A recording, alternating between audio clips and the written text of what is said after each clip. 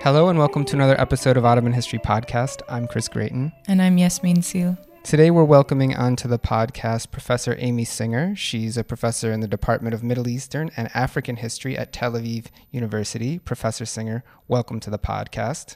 Hi, thanks for the invitation to just speak with you. Now, the subject of today's podcast is Ottoman Edirne. We're keeping it a little broad, and this is part of our series on urban space in the Ottoman Empire. Of course, most of the episodes in our series on urban space in the Ottoman Empire, all of which are fascinating, and you can find on ottomanhistorypodcast.com, deal with the city of Istanbul, which is the most studied and certainly the largest city in the Ottoman Empire for at least most of its existence. However, today with Professor Singer, we're looking at another very important city, indeed, as she's going to be telling us, an overlooked city in many ways, that of Edirne. And it's a very good time to be recording with you here, Professor Singer, here in Istanbul, as you are just coming on the heels of your latest research trip, I guess, in Edirne. Is that right? Right. Yeah. Right. We actually saw each other in Edirne, so We I know did. I can certify that Professor Amy Singer was there working this summer. So some of our listeners may know Amy Singer's work on peasants in Palestine during the early modern period or on charity in the Ottoman Empire. But as a matter of fact, she's also been working for many years, gradually on this project on Edirne.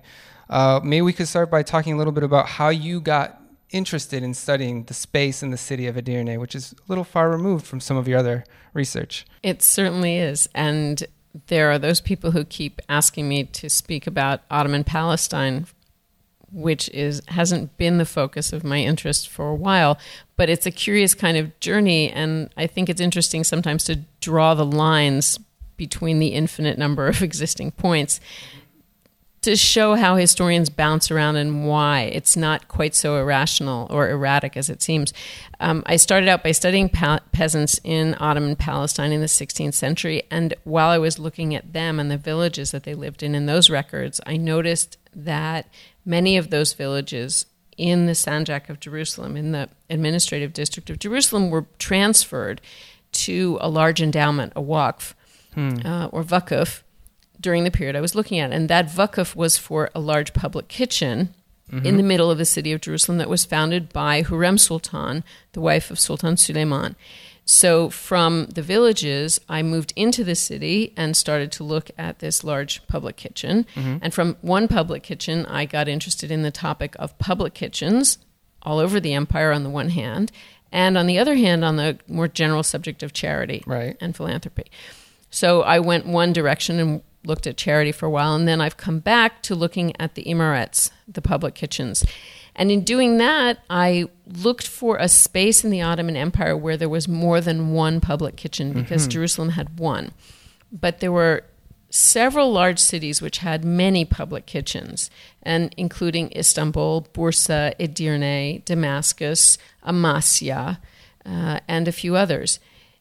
I wanted to go to a city which had several public kitchens, but which wasn't Istanbul, which I find overwhelmingly large. And I looked around, and Edirne was definitely a candidate. I was also attracted to it because it's small, it's manageable physically, and it seems less overwhelmed by much, much later building than Bursa, for example. It's also within easy reach of Istanbul. Yeah, and as we're probably going to talk about a little bit, that's because Edirne has a somewhat unique history among the large cities of the Ottoman Empire in terms of its fate from the 19th century onward. Exactly. So I went to Edirne initially to look for public kitchens, and I was looking for them through documents mostly and chronicles. But I like walking around the places I'm studying. So I went out there as well. And as I was looking to read some background literature on Edirne, I came across the sort of curious situation that there really wasn't much to read.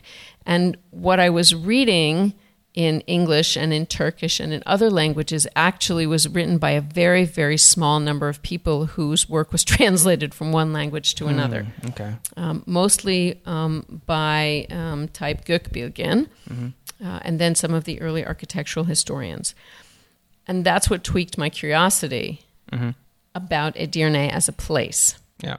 And that could probably that could probably be said about many towns and cities in the Ottoman Empire, that because they maybe don't have the visibility of Istanbul and some of these other places, haven't been treated enough by scholarship and that urban history scholarship that very much emphasizes Istanbul.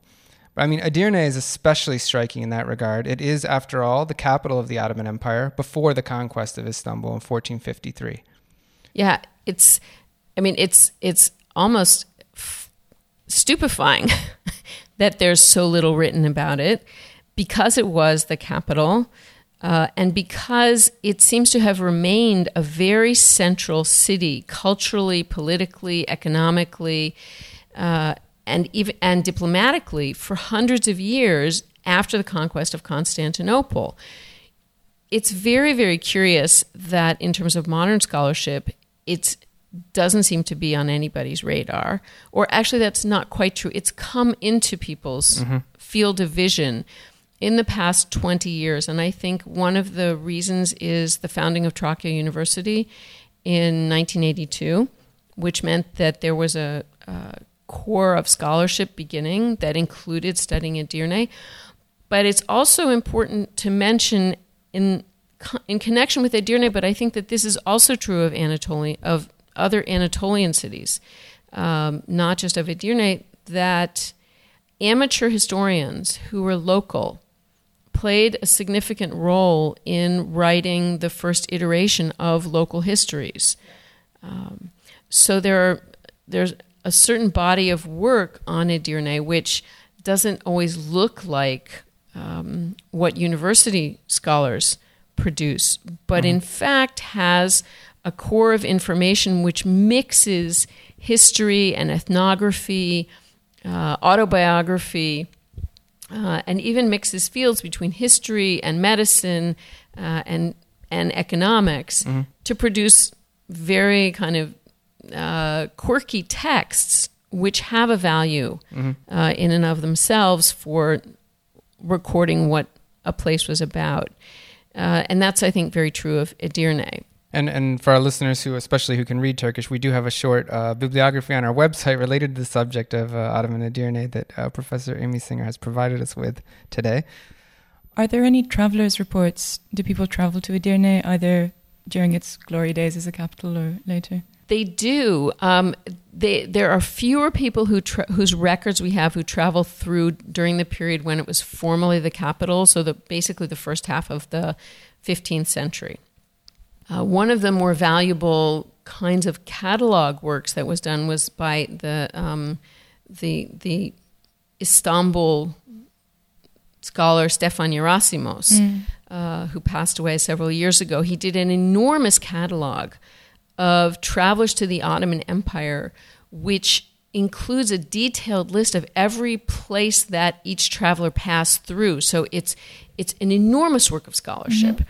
And I've gone through that to pull out the travelers, and now I have to find them and find their descriptions. But one of the more valuable examples that we have is from the 1430s by a French traveler named Bertrand de la Brocquière, who has some very detailed descriptions of Edirne. He comes to Edirne to look for the Sultan. He's part of a diplomatic mission. The Sultan isn't in Edirne, so they go chasing the Sultan across Thrace because he's supposedly off hunting. And when they finally catch up with him, what de la Brocquière seems to say is, and he told us that he was not working right now and we should go back to Edirne and wait for him to get there. And that's what his party does. And then ultimately the Sultan arrives and they have a very formal audience, which he describes, which is very, very interesting and useful because it gives us a little bit of a sense of the ceremonial, of the formalities, and even of the physical layout of what was the first Ottoman palace in Edirne, which is completely absent today, partly because some of it at least is underneath the Selimiye. And the rest of it is underneath built spaces in the city. Mm-hmm. And so here we can see very clearly that in the very formative period of the Ottoman Empire and the Ottoman dynasty, Edirne is very central as a place where that, sort of that imperial identity was being made. Absolutely. And it's one of the things that is emphasized even just looking at Erasimos' catalog, is that in the earlier period, Edirne seems to be much more on people's itineraries as they travel overland. And then, when you say earlier period, what do you mean exactly? So I mean, I guess those bits and pieces that we have from the late 14th century, but the 15th century very emphatically, and the early 16th century.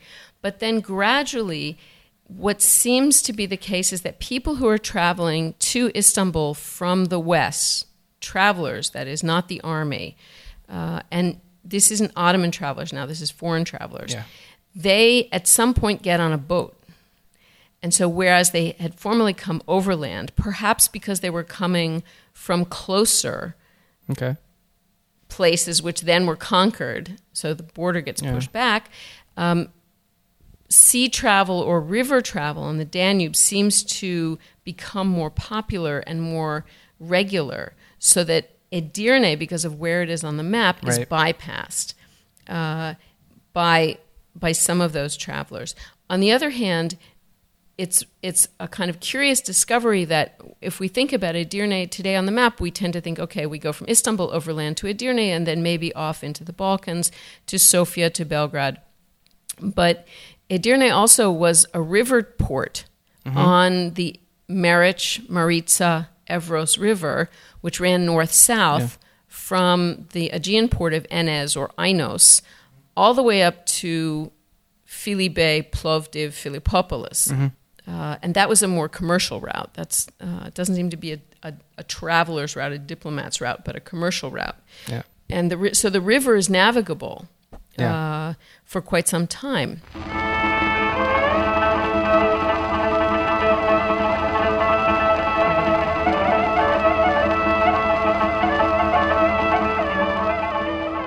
You mentioned that architectural historians have been interested in Edirne. Why was it architecturally important, and would we know about, for example, the construction of mosques? I think that you could go to Edirne with an architectural history class and spend a week there easily, tracing the development of Ottoman architecture only in the mosques, the large imperial mosques that are in Edirne.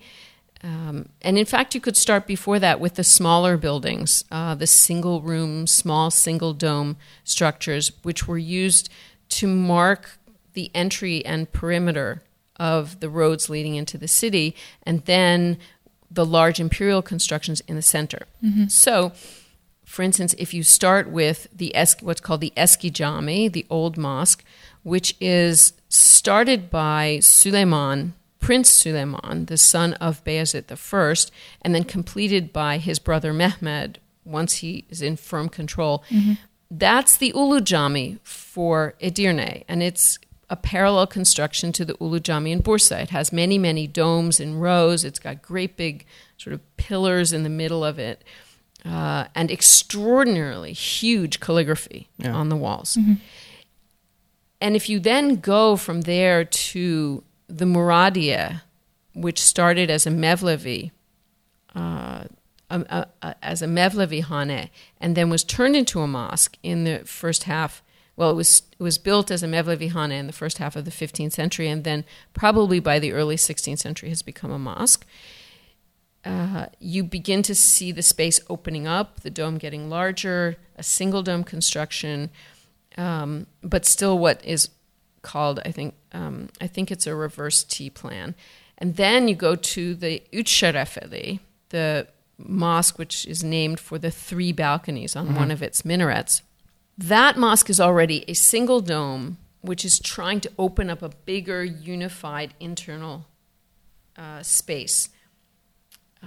And then from there, you can go to the Bayezid complex, which is on the edge of town, this Bayezid II, so late 15th century. So we've moved through the 15th century, and that is then a really extraordinary complex of buildings, which includes a mosque, includes a hospital, includes a medical school, it includes a large public kitchen, and what seems to have been a bakery, candle-making works, all down by the Tunja River, which is the river that kind of wraps around the perimeter of Edirne.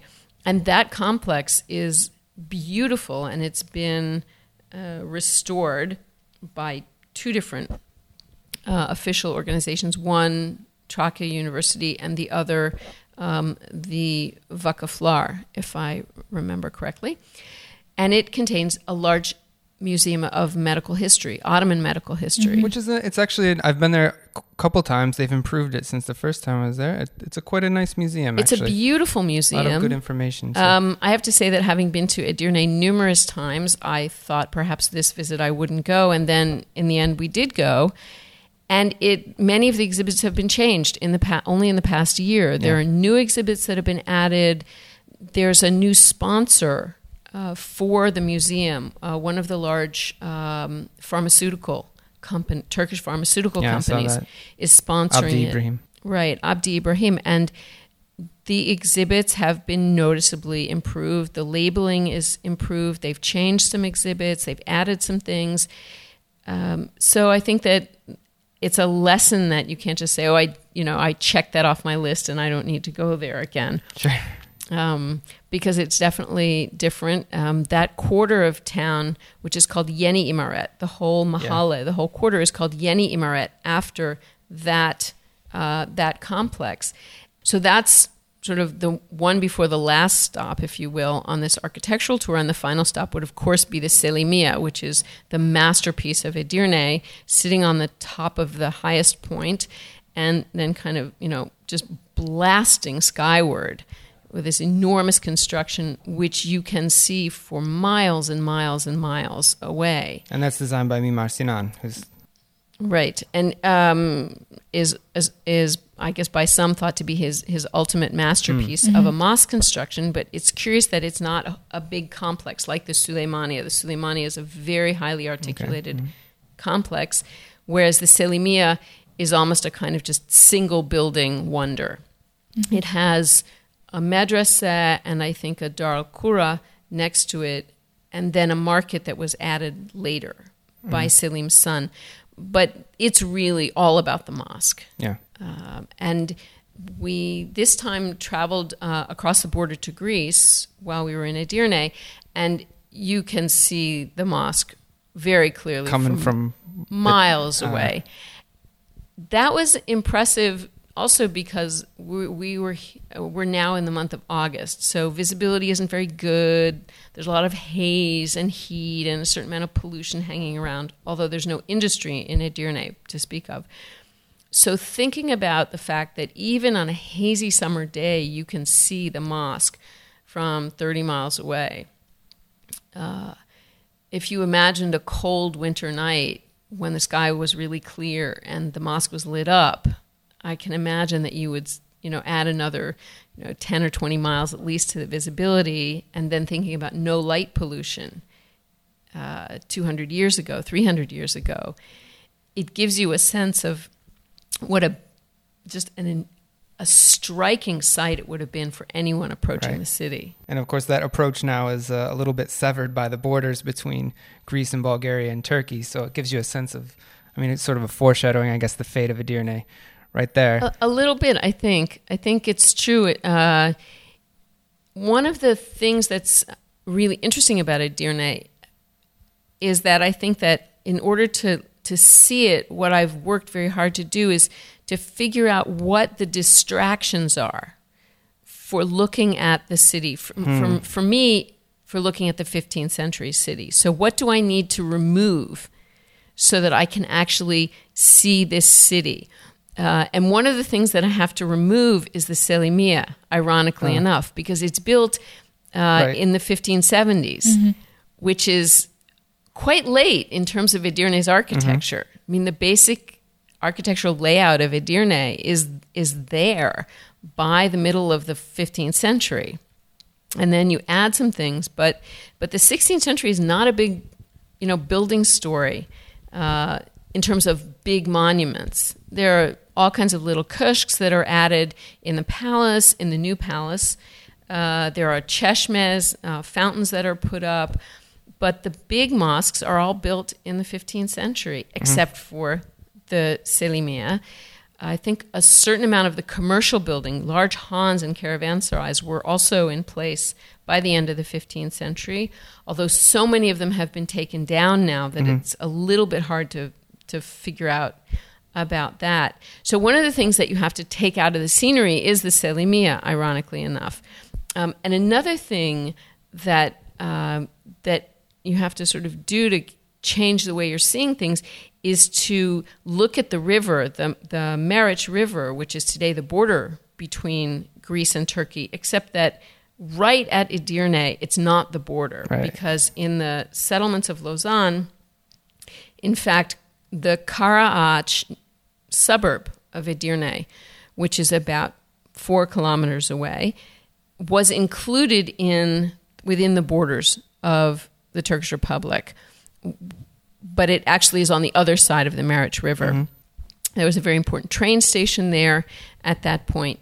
But for most of the border, the Meriç River is the boundary. And in the 15th century, the river wasn't a boundary, it was a highway. And one of the things that gives you a clue to that is that if you look at the buildings in Edirne, there are a lot of these small buildings from the first half of the 15th century which were actually built along the river,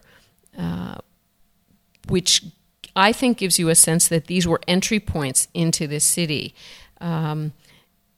If you think about what these smaller mosques were all about in that period, they were mosques, but they also were sort of single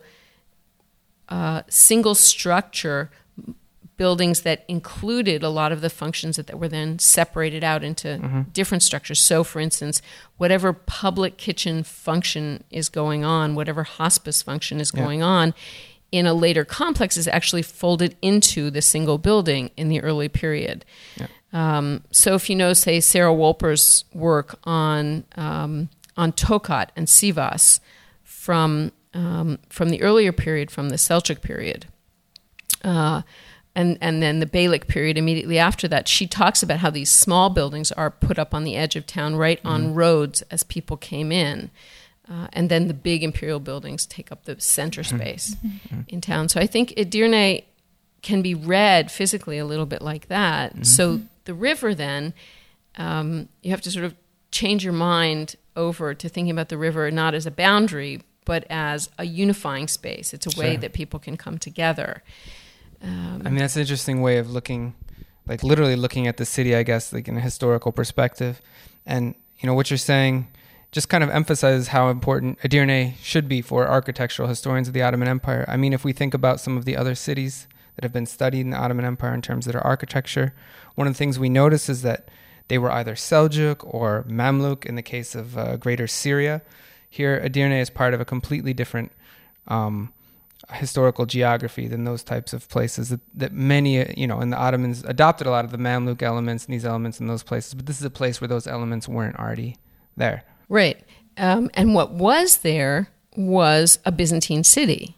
Yeah. So that when the Ottomans conquer it from the Byzantines, or whatever fragment of the Byzantine Empire was holding it at that precise moment, and we don't actually know the precise date of the conquest of Edirne, what they capture is a four-sided, almost rectangular, walled space with defensive towers and a clearly marked perimeter and a clearly laid out axis of crossing main streets that looks very much like the basic Byzantine or Roman form of a city. You can see it in Jerusalem. I mean, just this basic part.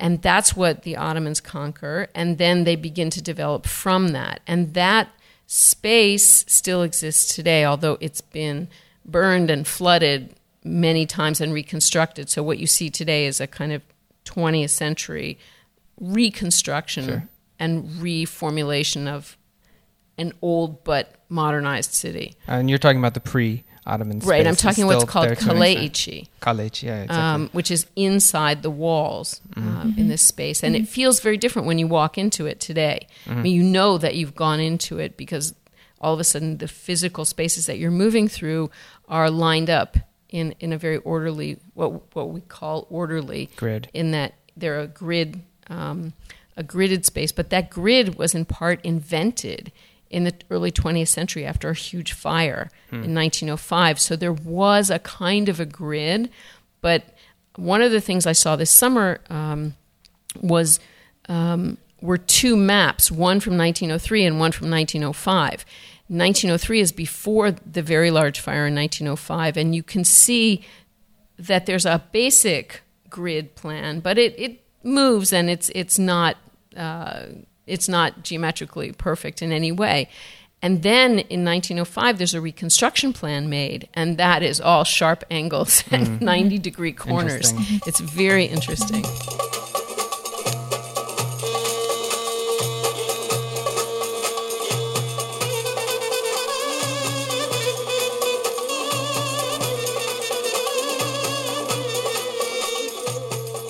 Hello and welcome back to Ottoman History Podcast. Chris Grayton and Yasmin Seal talking with Professor Amy Singer about her ongoing and forthcoming research on Ottoman Edirne. The musical clip you just heard is a little bit of an instrumental piece by a performer from the 60s and 70s named Majer Ibrahim, a very famous figure in the Edirne wedding scene, and his ensemble would composed of the very familiar Roma music of Edirne that we know today. And it's something that's always struck me about the Thrace region is how much Roma music and these different cultural elements that you don't find in other parts of Anatolia are present in the city. So moving away from our discussion on architecture, I want to talk about the broader socio-cultural history of Edirne and its place in the Ottoman Empire as we move from, again, this capital city period through sort of the 16th century and then towards a period of maybe contraction and then growth again in Edirne and, of course, the Balkan Wars. It was striking to me that you said the Selimiye, the architectural masterpiece, was built in 1570, a full century after the capital moves to Istanbul. So it obviously continues to thrive as a center of artistic production. So I wondered if you could talk a bit more about what happens to the city after the capital moves and whether it continues to be a commercial center, for instance. So this is the part of my research that is very partial at this point. But what's clear is that while the formal political center of the empire moves to Istanbul, it doesn't stay there all the time.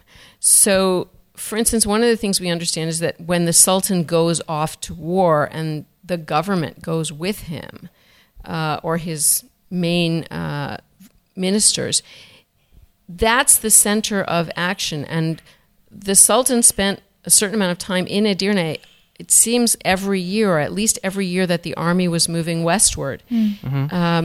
So, for instance, when the Sultan is camped outside of Edirne, with or without his court, with or without his harem, that becomes the center of gravity. And then they go off into the Balkans. Let me just back up and try this a little bit differently. The campaign season starts in the spring, and the army has to actually be pulled together in order to go off on campaign. And the place where that happens when the campaign's going westward is Edirne, and in the plains outside of Edirne, not inside the city. Don't want thousands and thousands of soldiers flooding into this little city. Sure. But that was where everybody sort of came together before they went off, and that was where they came back to disperse in the fall.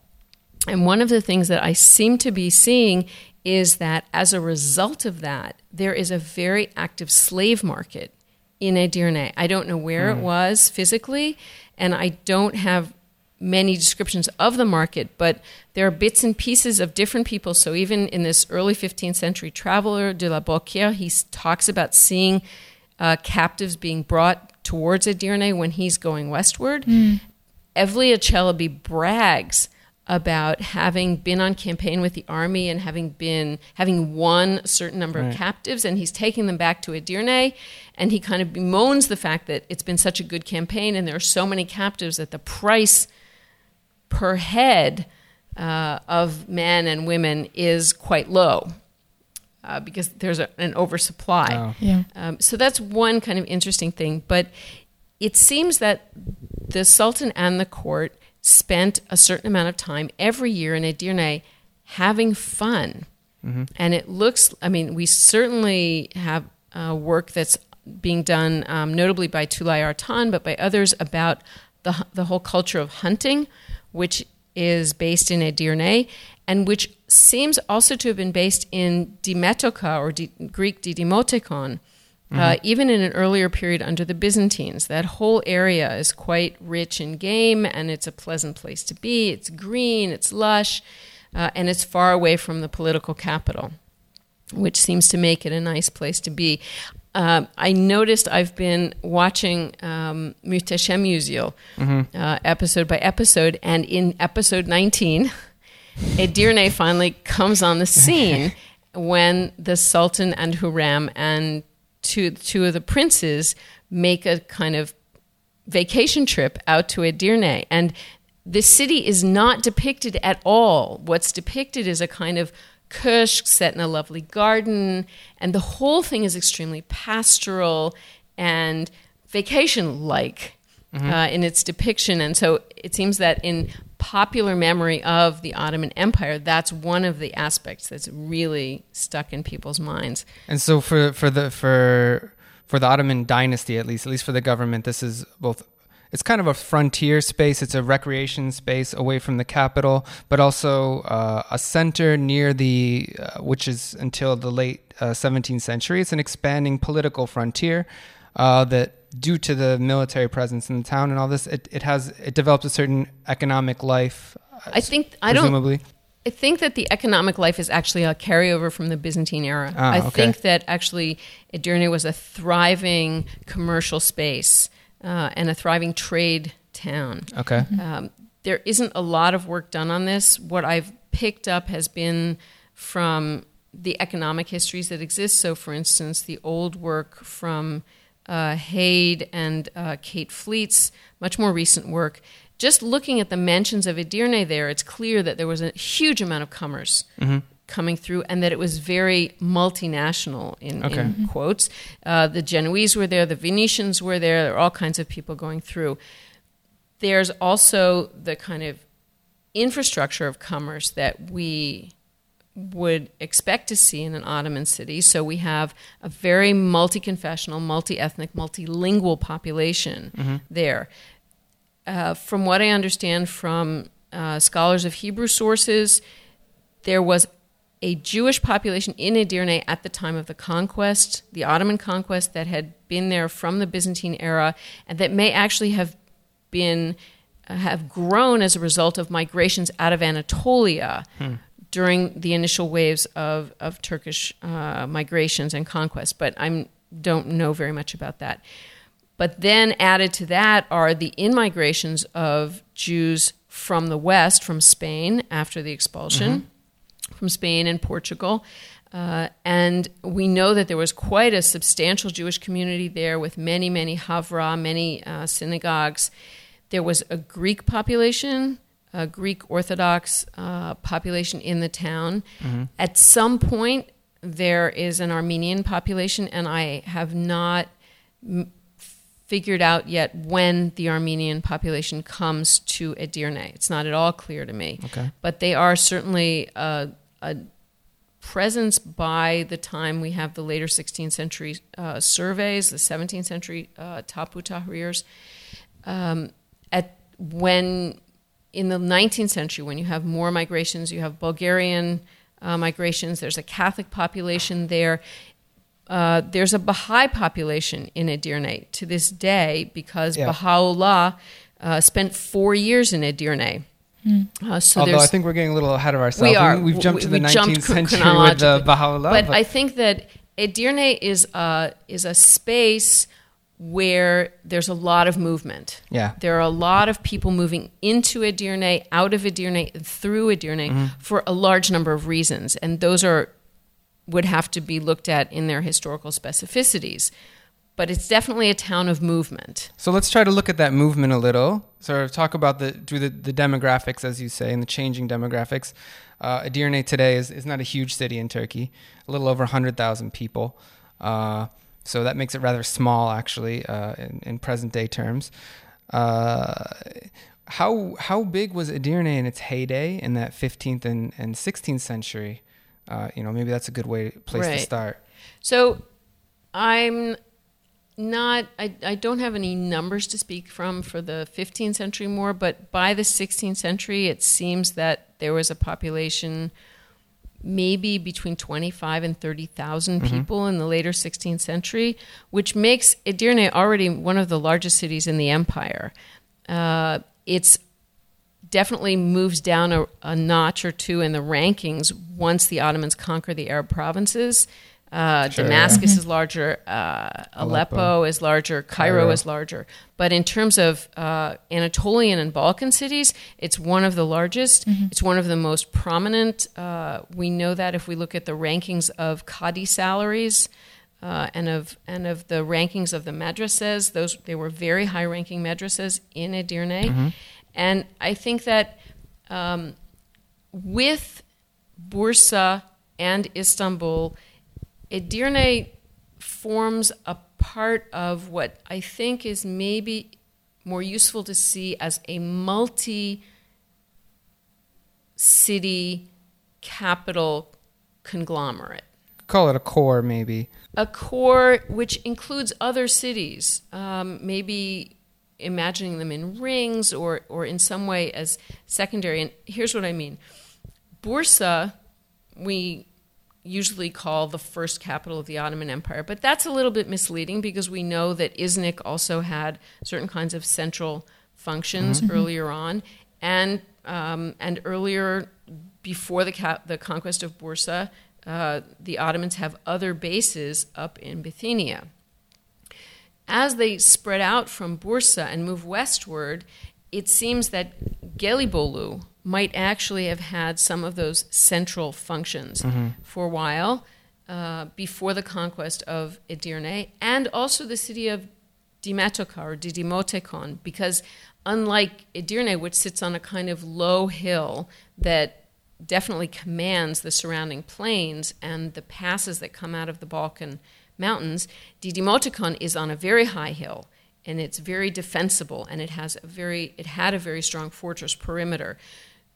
It's only sort of a short float down the Meric River from Edirne. So it seems as though Edirne and Dimetoka together were a kind of capital duet.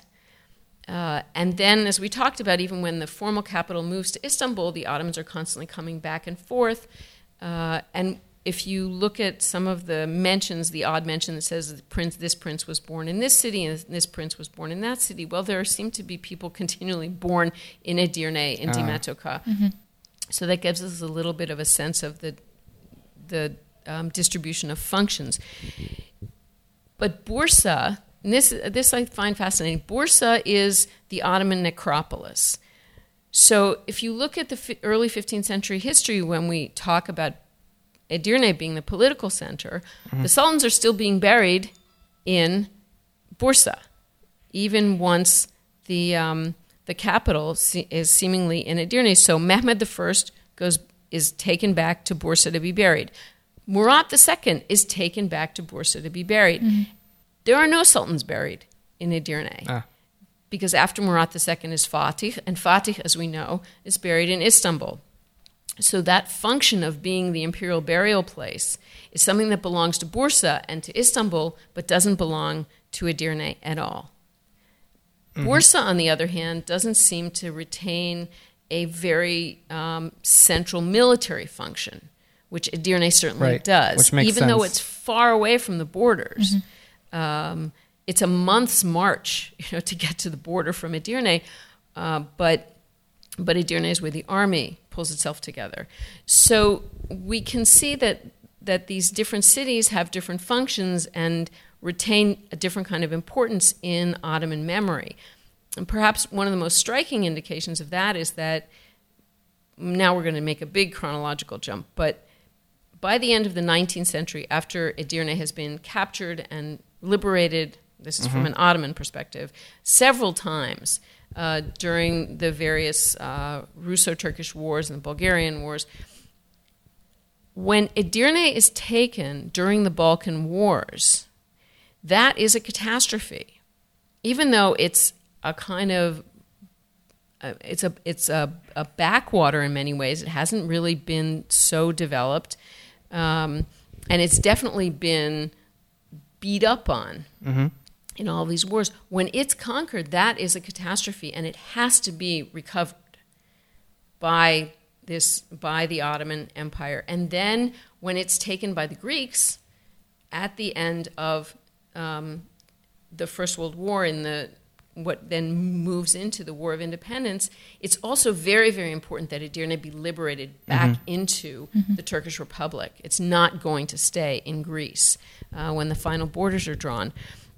So even though Edirne doesn't have any significant industry, has lost a huge amount of its population, and has been physically really injured, it's very important that the city be inside the boundaries because it retains a symbolic importance. Right. During the early 20th century. During the early 20th century, and then I think even afterwards. I think that in this very kind of incongruous way, it's ignored, and yet it's very much part of the historical sense of what we were, or what was the Ottoman Empire.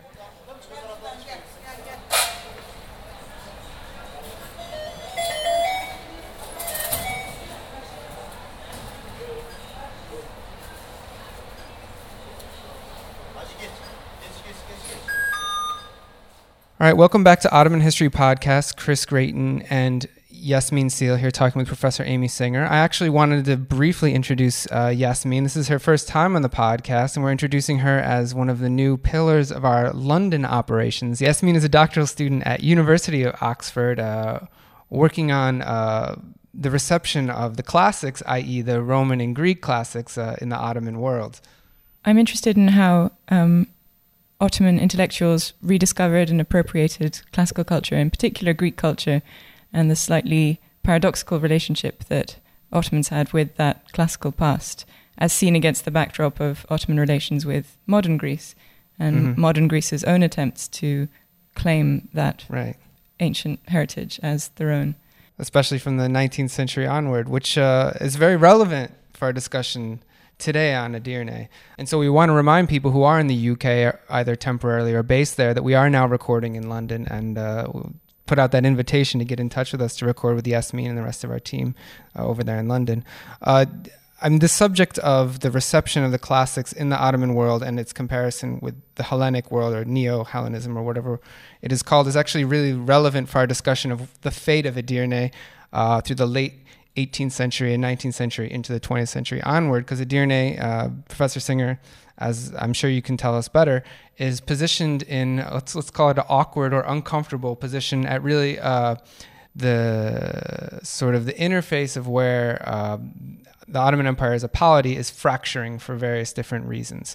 So maybe you could tell us about the history of Edirne during that period of the 19th century, its fate as a urban space, but demographically, and sort of some of the things that take place there that time.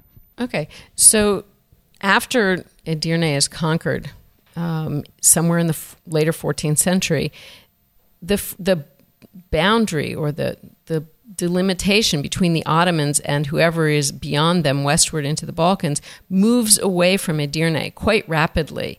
And so Edirne becomes very much in the interior of the Ottoman Empire.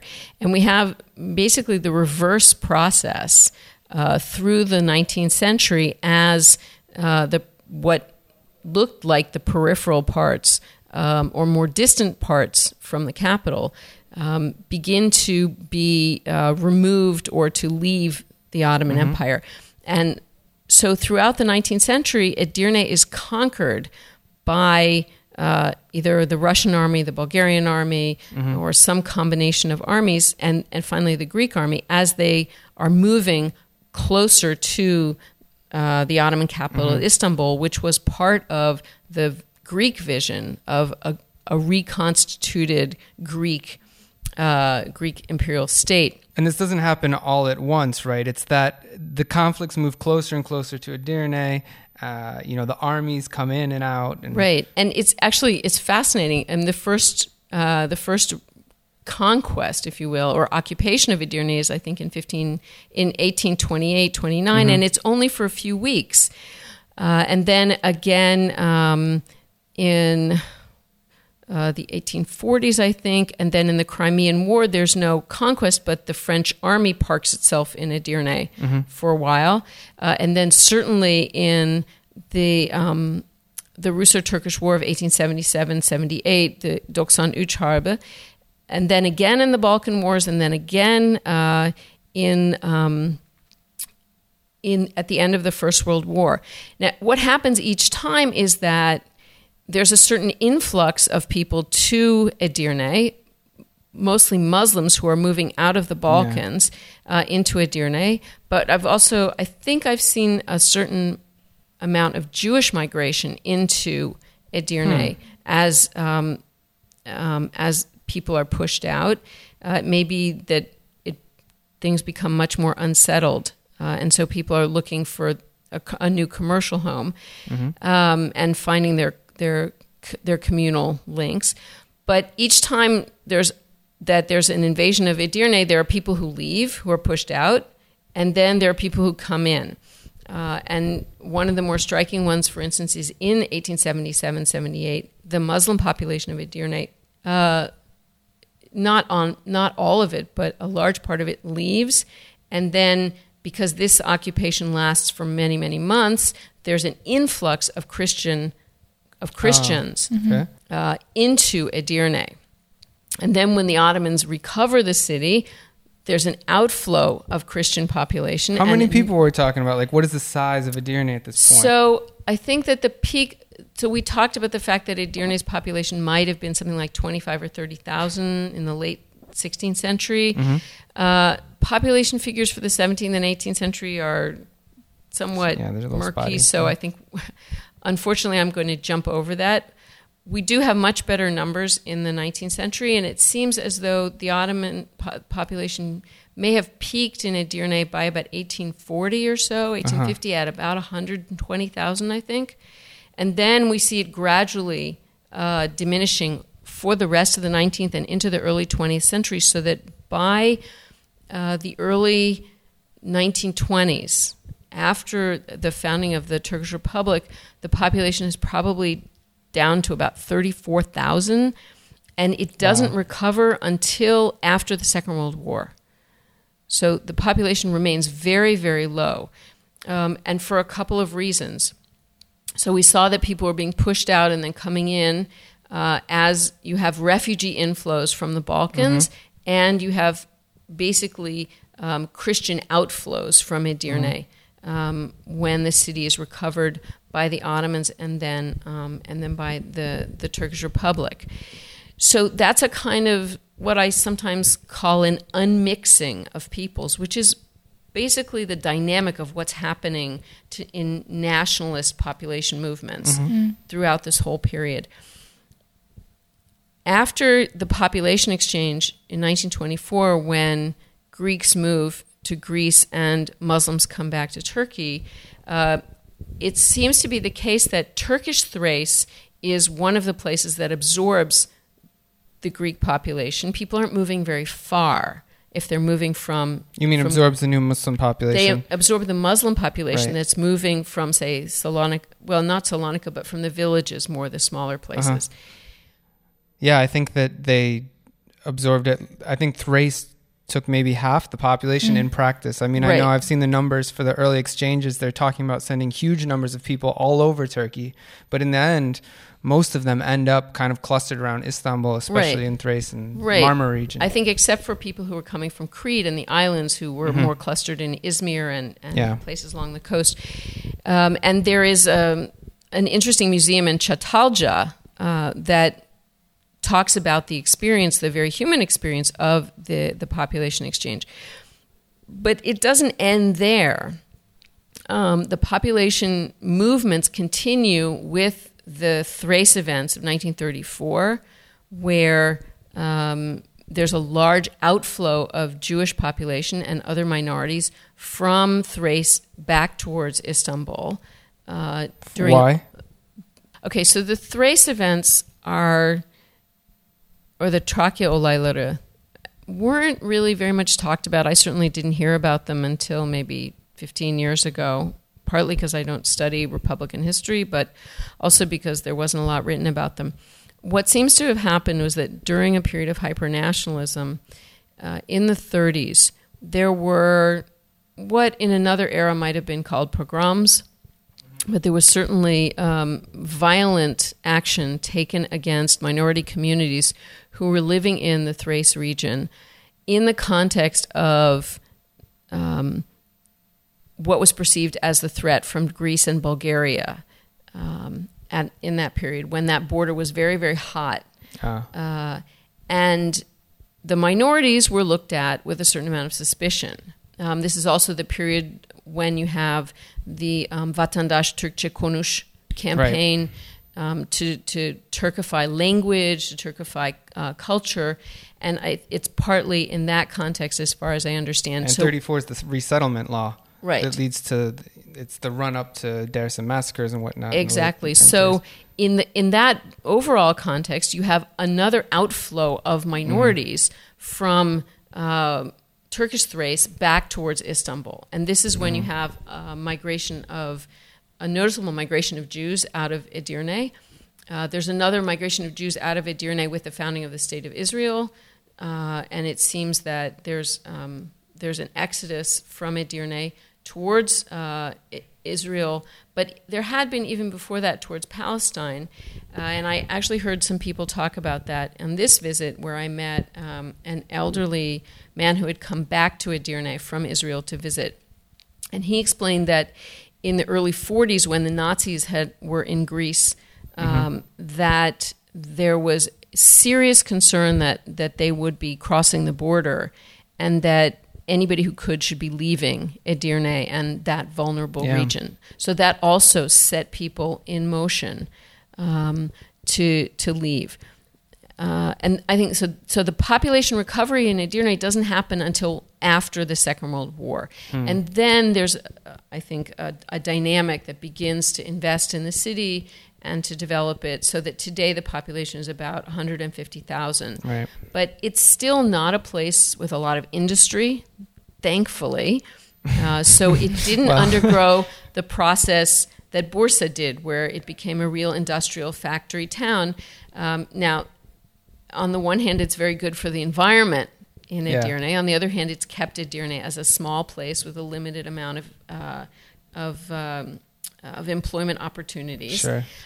But it also, I think, wasn't until the political relations between Greece and Turkey had calmed significantly, even at the end of the 20th century, when it began to feel like a calmer, friendlier place. When I first went out to Edirne in the 1980s, it still felt like a much more militarized zone. Wow. And it's much more relaxed now, and the border is, it's very easy to cross over and back, and you have Greeks coming every weekend to spend time in Edirne. So it feels much more relaxed, much more open, much more friendly. Although Turkish people can't cross the border quite as easily as their Greek counterparts. Well, I think it partly depends who you are. I certainly traveled with Turkish friends across the border, but they were university people who have what's called a green passport, right, exactly. So it's very easy for them to cross. But I did have the sense that it's not so very difficult, and that there is a certain amount of traffic back and forth, although I think it's certainly more commercially interesting for Greeks to come to Turkey out of the Eurozone, where their money goes a little bit farther, than for Turks to go to Greece. Okay. And I think that certainly before 2009, that was very evident. I think Greeks are somewhat more restrained in their spending now, so they're not coming quite as frequently. But there are Greek tourists who come over the border and Bulgarian tourists who come, and that is a much more friendly feeling experience than what was true in the 90s and in the early part of the 21st century. I think that one of the big changes that happened was after the 1999 earthquake, when Greek-Turkish relations kind of underwent a sort of shock therapy with the mutual exchange of assistance following the earthquakes, and that seems to be playing out as well. But Trakya University is part of the Erasmus program, so that there are students coming there from abroad, and the town has a much more kind of lively feel. I mean, every time I've been there, it's been quite nice, but it's only been, again, in that sort of decade period of maybe there is a different trajectory for Edirne that has been really, as you've summarized, been in this very long shadow of sort of the ruptures caused by nationalism or conflicts surrounding nationalism from the early 19th century onward, well into the Republican period. It's very interesting getting this long view, this incredibly textured history that comes from 5 centuries of history.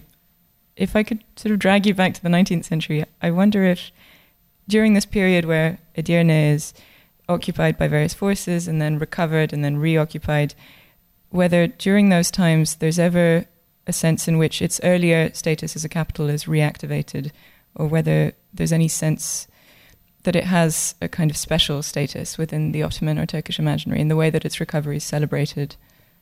I don't know enough about the 19th century to say anything really significant. What is clear is that if you look at, even just looking at the map of the city, in the 19th century, it's full of schools. It has a very diverse texture of schools, Greek, Bulgarian, Alliance Française, all of those kinds of schools exist then. I think that you would have to, we'll find somebody to talk about 19th century Thrace, Sure, who can be a little bit more specific. I mean, just talking about sort of the imaginary and the way Edirne is conceived in memory. I mean, in 1913, I think, there is a whole series of stamps issued celebrating the reconquest of Edirne. Yeah.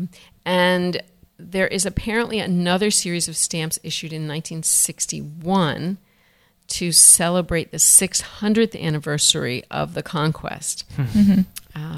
So I don't know when stamps begin to be used in the Ottoman Empire, but one might look there.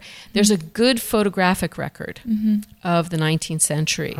There are any number of photographers whose photographs are now emerging. There's some of them have long been known, French, Russian. There's a Georgian photographer named Ermakov. And just recently, IRSICA, the research foundation that sits in Yildiz Park, has published a huge album of photos of Edirne, 19th and very early 20th century photos from the various prominent photographers who were recording the Ottoman Empire then, and it's really wonderful to look at those photos, so that there's a very graphic record of what was happening in Edirne even then. There are some 19th century maps that you can look at, and I think that the history of 19th century Edirne is certainly begging to be written. I mean, if Selanik was so important at that time for those same reasons, again, Edirne is not a port necessarily, but perhaps, given the importance of Selanik in that border area during these conflicts, Edirne may be part of that story as well. And as you've said, there's a lot of research to be done on these more ignored urban spaces in the Ottoman Empire. And we really appreciate you coming on the podcast today, Professor Singer, and giving us a little introduction of what sort of that long history of Edirne would look like. Well, it's been great fun, and I thank you for the opportunity to share my love of this city. Well, we really appreciate it. And, I want to remind our listeners that on our website we have a bibliography with not just links to Professor Amy Singer's work, but also other useful works to read up on the very long history of Ottoman Edirne. The blog is also a place where you can leave your comments and questions and maybe check out some of our other episodes. Another way to do that is to find us on Facebook and join our over 20,000 passive followers, mostly, in keeping up with the latest episodes and other content that we share on the page. And I do invite you all to join us again in our next episode and keep track of the forthcoming episodes in our series on urban space in the Ottoman Empire. Well, thank you so much for listening. I want to invite you all to join us next time. Until then, take care.